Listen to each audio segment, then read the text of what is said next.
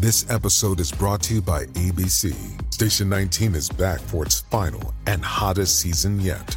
Andy finally becomes captain, and she's going to give it her all to be the best leader the station has ever seen. Will she succeed? Get ready for fiery new romances and high adrenaline rescues. Watch the Station 19 season premiere tonight at a new time, 10/9 Central on ABC, and stream on Hulu. Hello and welcome to episode 359 of the UK True Crime Podcast. I'm Adam. Thank you so much for joining me this week. I hope you're having a good one. Today's story comes from north of the border, where a young man living his best life with everything to look forward to. But there were issues in his relationship, and this led him into the most devastating of situations, one that he never could have thought could have possibly happened to someone like him. As we all think, really, don't we? Okay, before we start, let's set some context with our Guess the Month and Year game. You ready? Number 1 in the UK charts was Calvin Harris and Dua Lipa with One Kiss. In the US, Drake was in the top spot with Nice for What. And in Australia, the top album was Shawn Mendes with Shawn Mendes. So tell me, why do some artists just name their albums after them? I don't get it, do you? It's just like men who name their children after them. Boys, that is. And you notice it's always men, right? Not the women. I just don't understand it. Anyway, let's check out what was in the news this month. Harvey Weinstein pleaded not guilty to charges of rape and sexual assault in New York. The Miss America competition announced an end to its swimsuit round. Spoiler alert, this wasn't 1958. The UK government threw out plans for the tidal lagoon in Swansea Bay, claiming that the £1.3 billion project is not good value for money. England's football team recorded their biggest ever victory at a World Cup game, winning 6-1 against Panama, with captain Harry Kane scoring a hat-trick. And this month saw the death of flamboyant club owner Peter Stringfellow at 77 from cancer. So did you guess the month and year? It was June 2018. Year, not the month. Ah, well, there's always next week. This week's episode is sponsored by Canva for Teams. I'm not just here for top true crime stories and devastating insights. Oh no. Creating visual content is an essential part of what I do as host of this non-award nominated true crime podcast. But the creative process and design don't come easy to me. But as I now produce a weekly video and post at least 2 other pieces of designed content per week, it is more important than ever that it's as good as it can possibly be. And this is really where Canva for Teams, it's absolutely transformed this part of my life, as their templates and the way everything on Canva is so straightforward and intuitive, it just makes it even easier for someone like me to produce consistent and decent looking posts. I'm particularly loving Canva whiteboards at the moment. It's a super easy way to capture your team's best ideas with loads of space to brainstorm and collaborate. So if you're producing content for your social channels, or you've put off doing it for a while as it can seem a bit daunting sometimes, isn't it? You really don't need to wait any longer. Try it today. Design and collaborate with Canva for Teams right now. You can get a free 45-day extended trial when you go to canva.me/truecrime. That's canva.me/truecrime for a free 45-day extended trial. canva.me/truecrime. The Loch of Kinnordy Nature Reserve is in Kirriemuir in northeast Scotland, which is about 55 miles southwest of Aberdeen and 80 miles north of Edinburgh. It's a stunningly beautiful place where you can find lovely wildlife, including otters, red squirrels, and deer.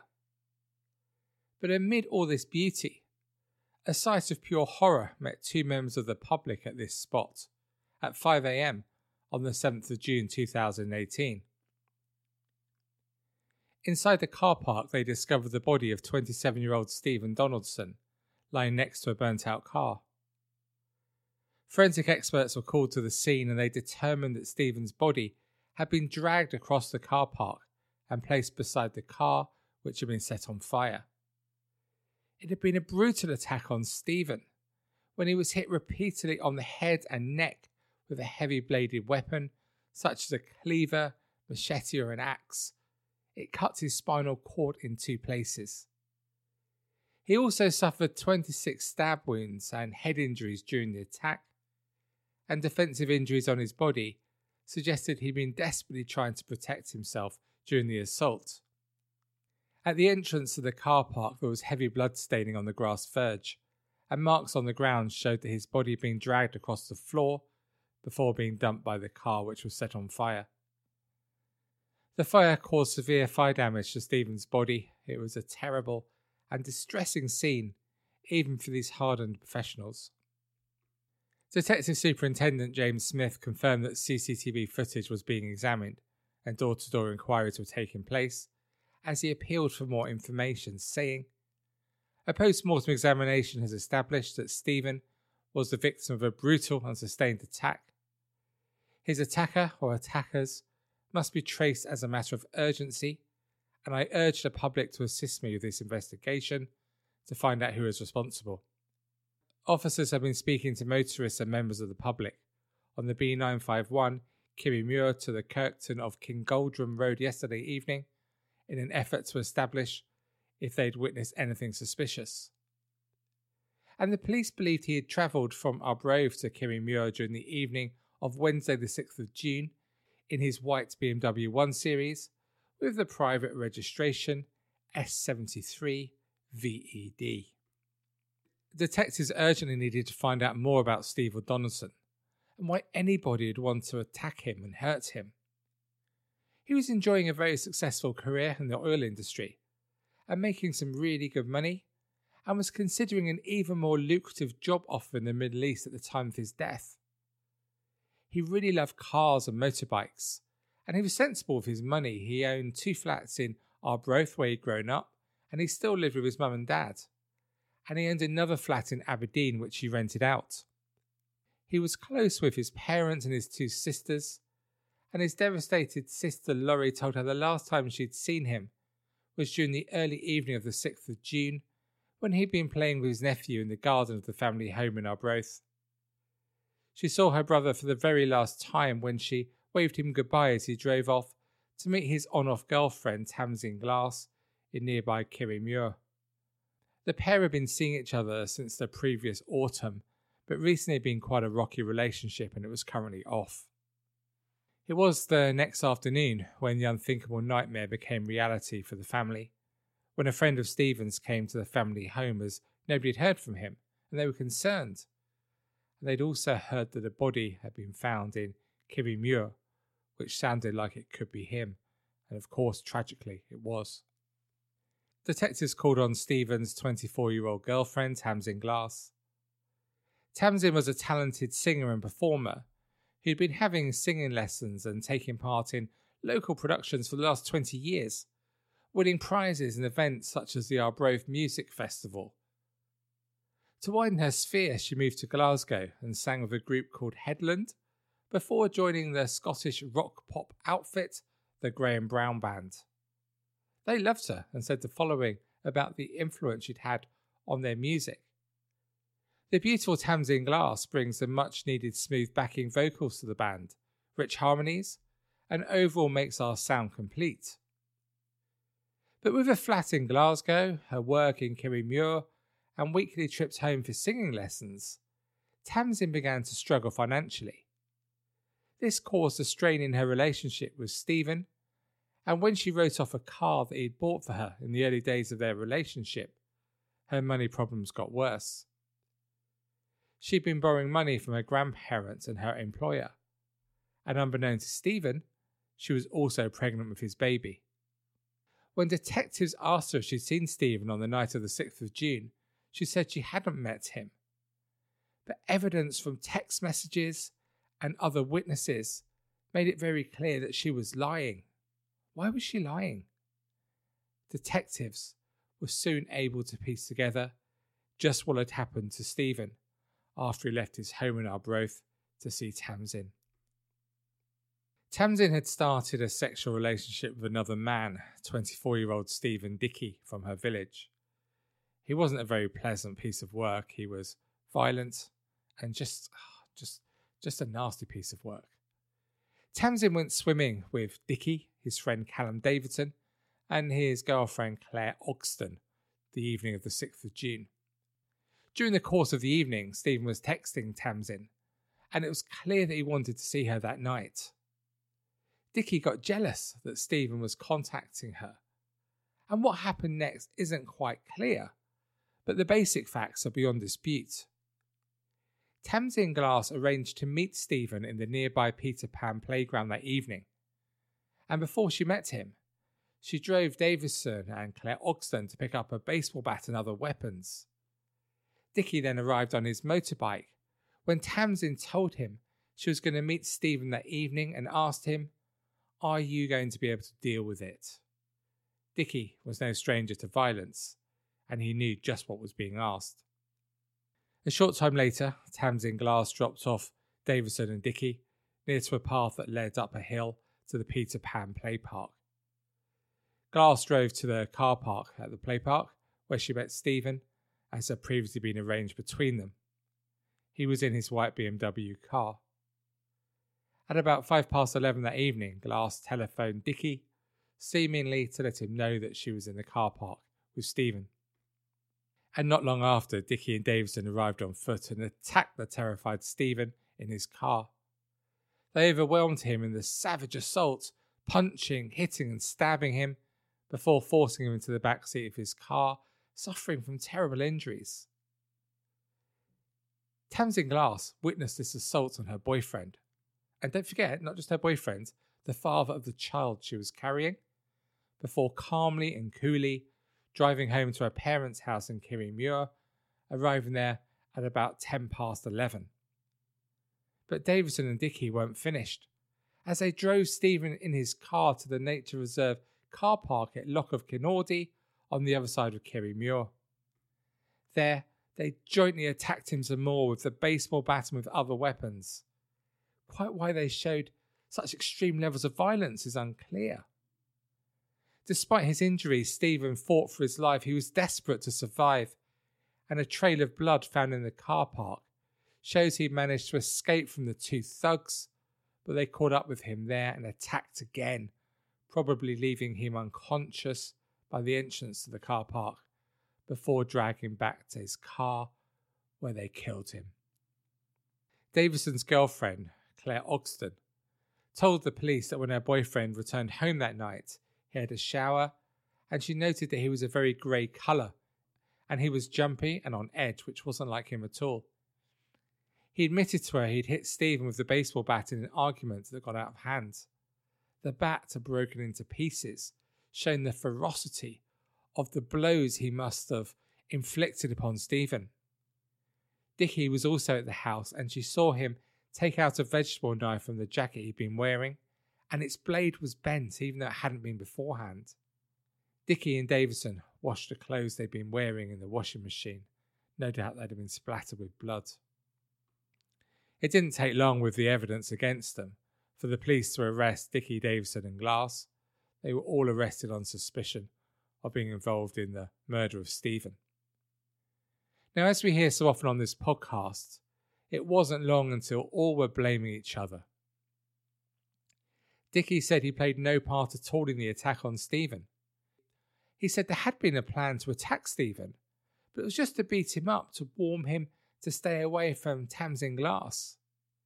Dickie reckoned that when they arrived at the Peter Pan park, it had been Davidson who'd rushed ahead of him and attacked Stephen, and somehow got in the car with him, and it was unclear who had driven, but between them they'd managed to drive to the nature reserve, and Dickie didn't even travel there. On the other hand, Davidson admitted punching Stephen at the Peter Pan place, but he said it was Dickie who had attacked him with a baseball bat and stabbed him. And after all, said Davidson, what motive had he got to do so? It was Dickie that was having the fling with Glass. And as for Tamsin Glass, she said she was not aware that any violence was going to take place that evening, and she denied ever going to the Peter Pan play area on the night that Stephen was attacked. She said that earlier that evening she'd asked Dickie if he would be able to speak to Stephen if she and Stephen began to argue and she got upset. As far as she was concerned, that is as far as any discussion or conversation she'd had with Dickie was gone.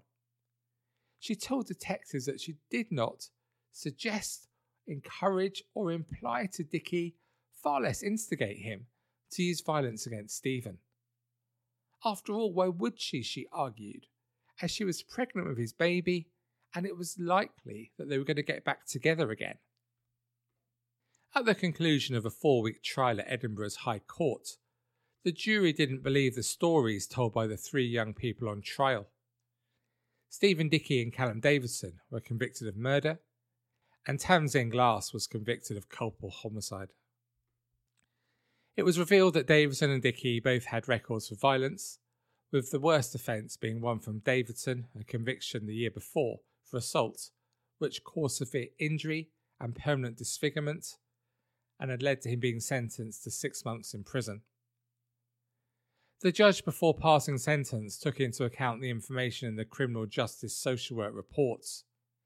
They revealed that neither Davidson nor Dickie had shown any genuine remorse for their actions, no empathy, or any insight into their crimes. Davidson in particular had shown a callous disregard for Stephen's family, and both men had been heard locally boasting about their crime. It's pathetic, isn't it? Dickie was told he would serve a minimum of 23 years behind bars, Davidson 24 years, while Glass was sent to prison for 10. Addressing them, the judge said that the 2 men had used extreme violence which had been sustained and prolonged. He said, "You cut him down without mercy. I do not accept that you demonstrate genuine insight and empathy. You show callous disregard for Mr. Donaldson's family. What I am left with is a clear picture that you are both cold-blooded, violent and unrepentant." The judge turned to Glass and told her that she was manipulative and devious in advancing your own interests. He said, "You returned home, where you continued to go on with your normal routine. You showed a chilling coolness." Stephen's devastated family read a statement outside court which said the following: "Every day we think about Stephen and what happened to him, and as a family we are still trying to come to terms with that loss. Stephen was a much-loved member of our family who was always willing to help out and always had a smile on his face. He was popular among a large group of friends and had a great sense of humour. His presence is sorely missed by us all. As a family, we are extremely pleased with and welcome today's verdict. However, it doesn't bring Stephen back to us. Stephen was far too young to die, still having his full life ahead of him. His dreams and aspirations for life have been cut short due to the senseless and unprovoked actions of his killers. Stephen went to Kirriemuir that night to meet someone who he trusted, unaware that that very person would be the one to cost him his life. We believe there is no place in society for people who are willing to use weapons and commit such acts of violence." The lead detective said that Stephen thought he was going to see Tasman that evening, sort out his relationship with her, and possibly retrieve some of his belongings. He was met with 2 individuals who assaulted him right from the very start, he said. A frenzied attack took place and then he was taken to Canordy Estate, where the attack continued up to his death. The detective said the killing could not have happened without Glass setting it up. From an early stage we identified that Glass played a key role, assisted by Dickie and Davidson. You can see the collusion of the 3 people, that it had been a planned attack. He finally added it was one of the most shocking cases he'd been involved with. And actually, it was the same in court. The judge excused members of the jury for sitting in another case for 15 years due to the terrible content they'd seen and heard. Stephen Dickie took his own life at Perth Prison in November 2019, the same day as Glass and Davidson lost their bid to have their sentences reduced. A fatal accident inquiry concluded that Dickie died by hanging. He'd been sacked from his job as a passman in the jail the day before. This was a position that gave Dickie some privileges, as he had refused to wear prison-issued jogging bottoms when serving food, which was a basic requirement of the job.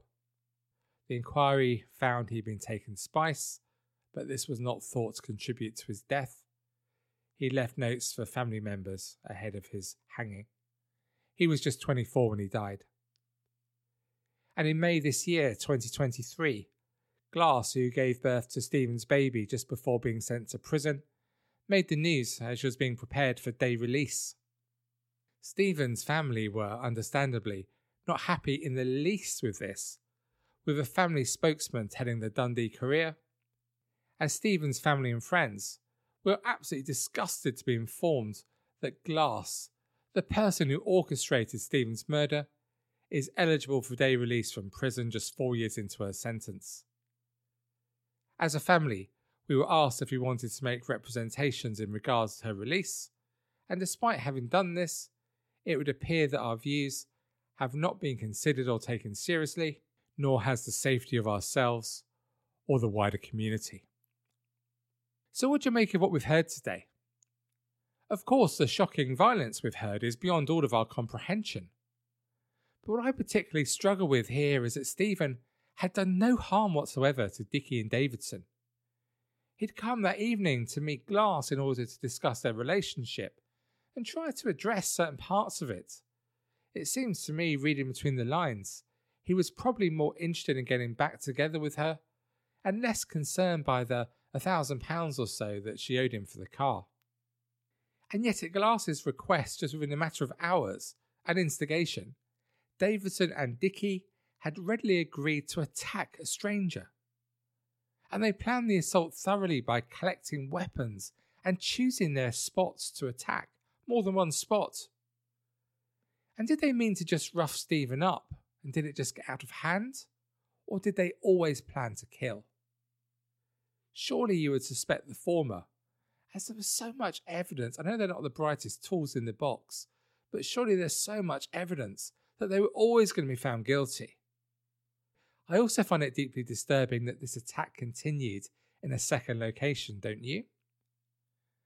And what about Glass?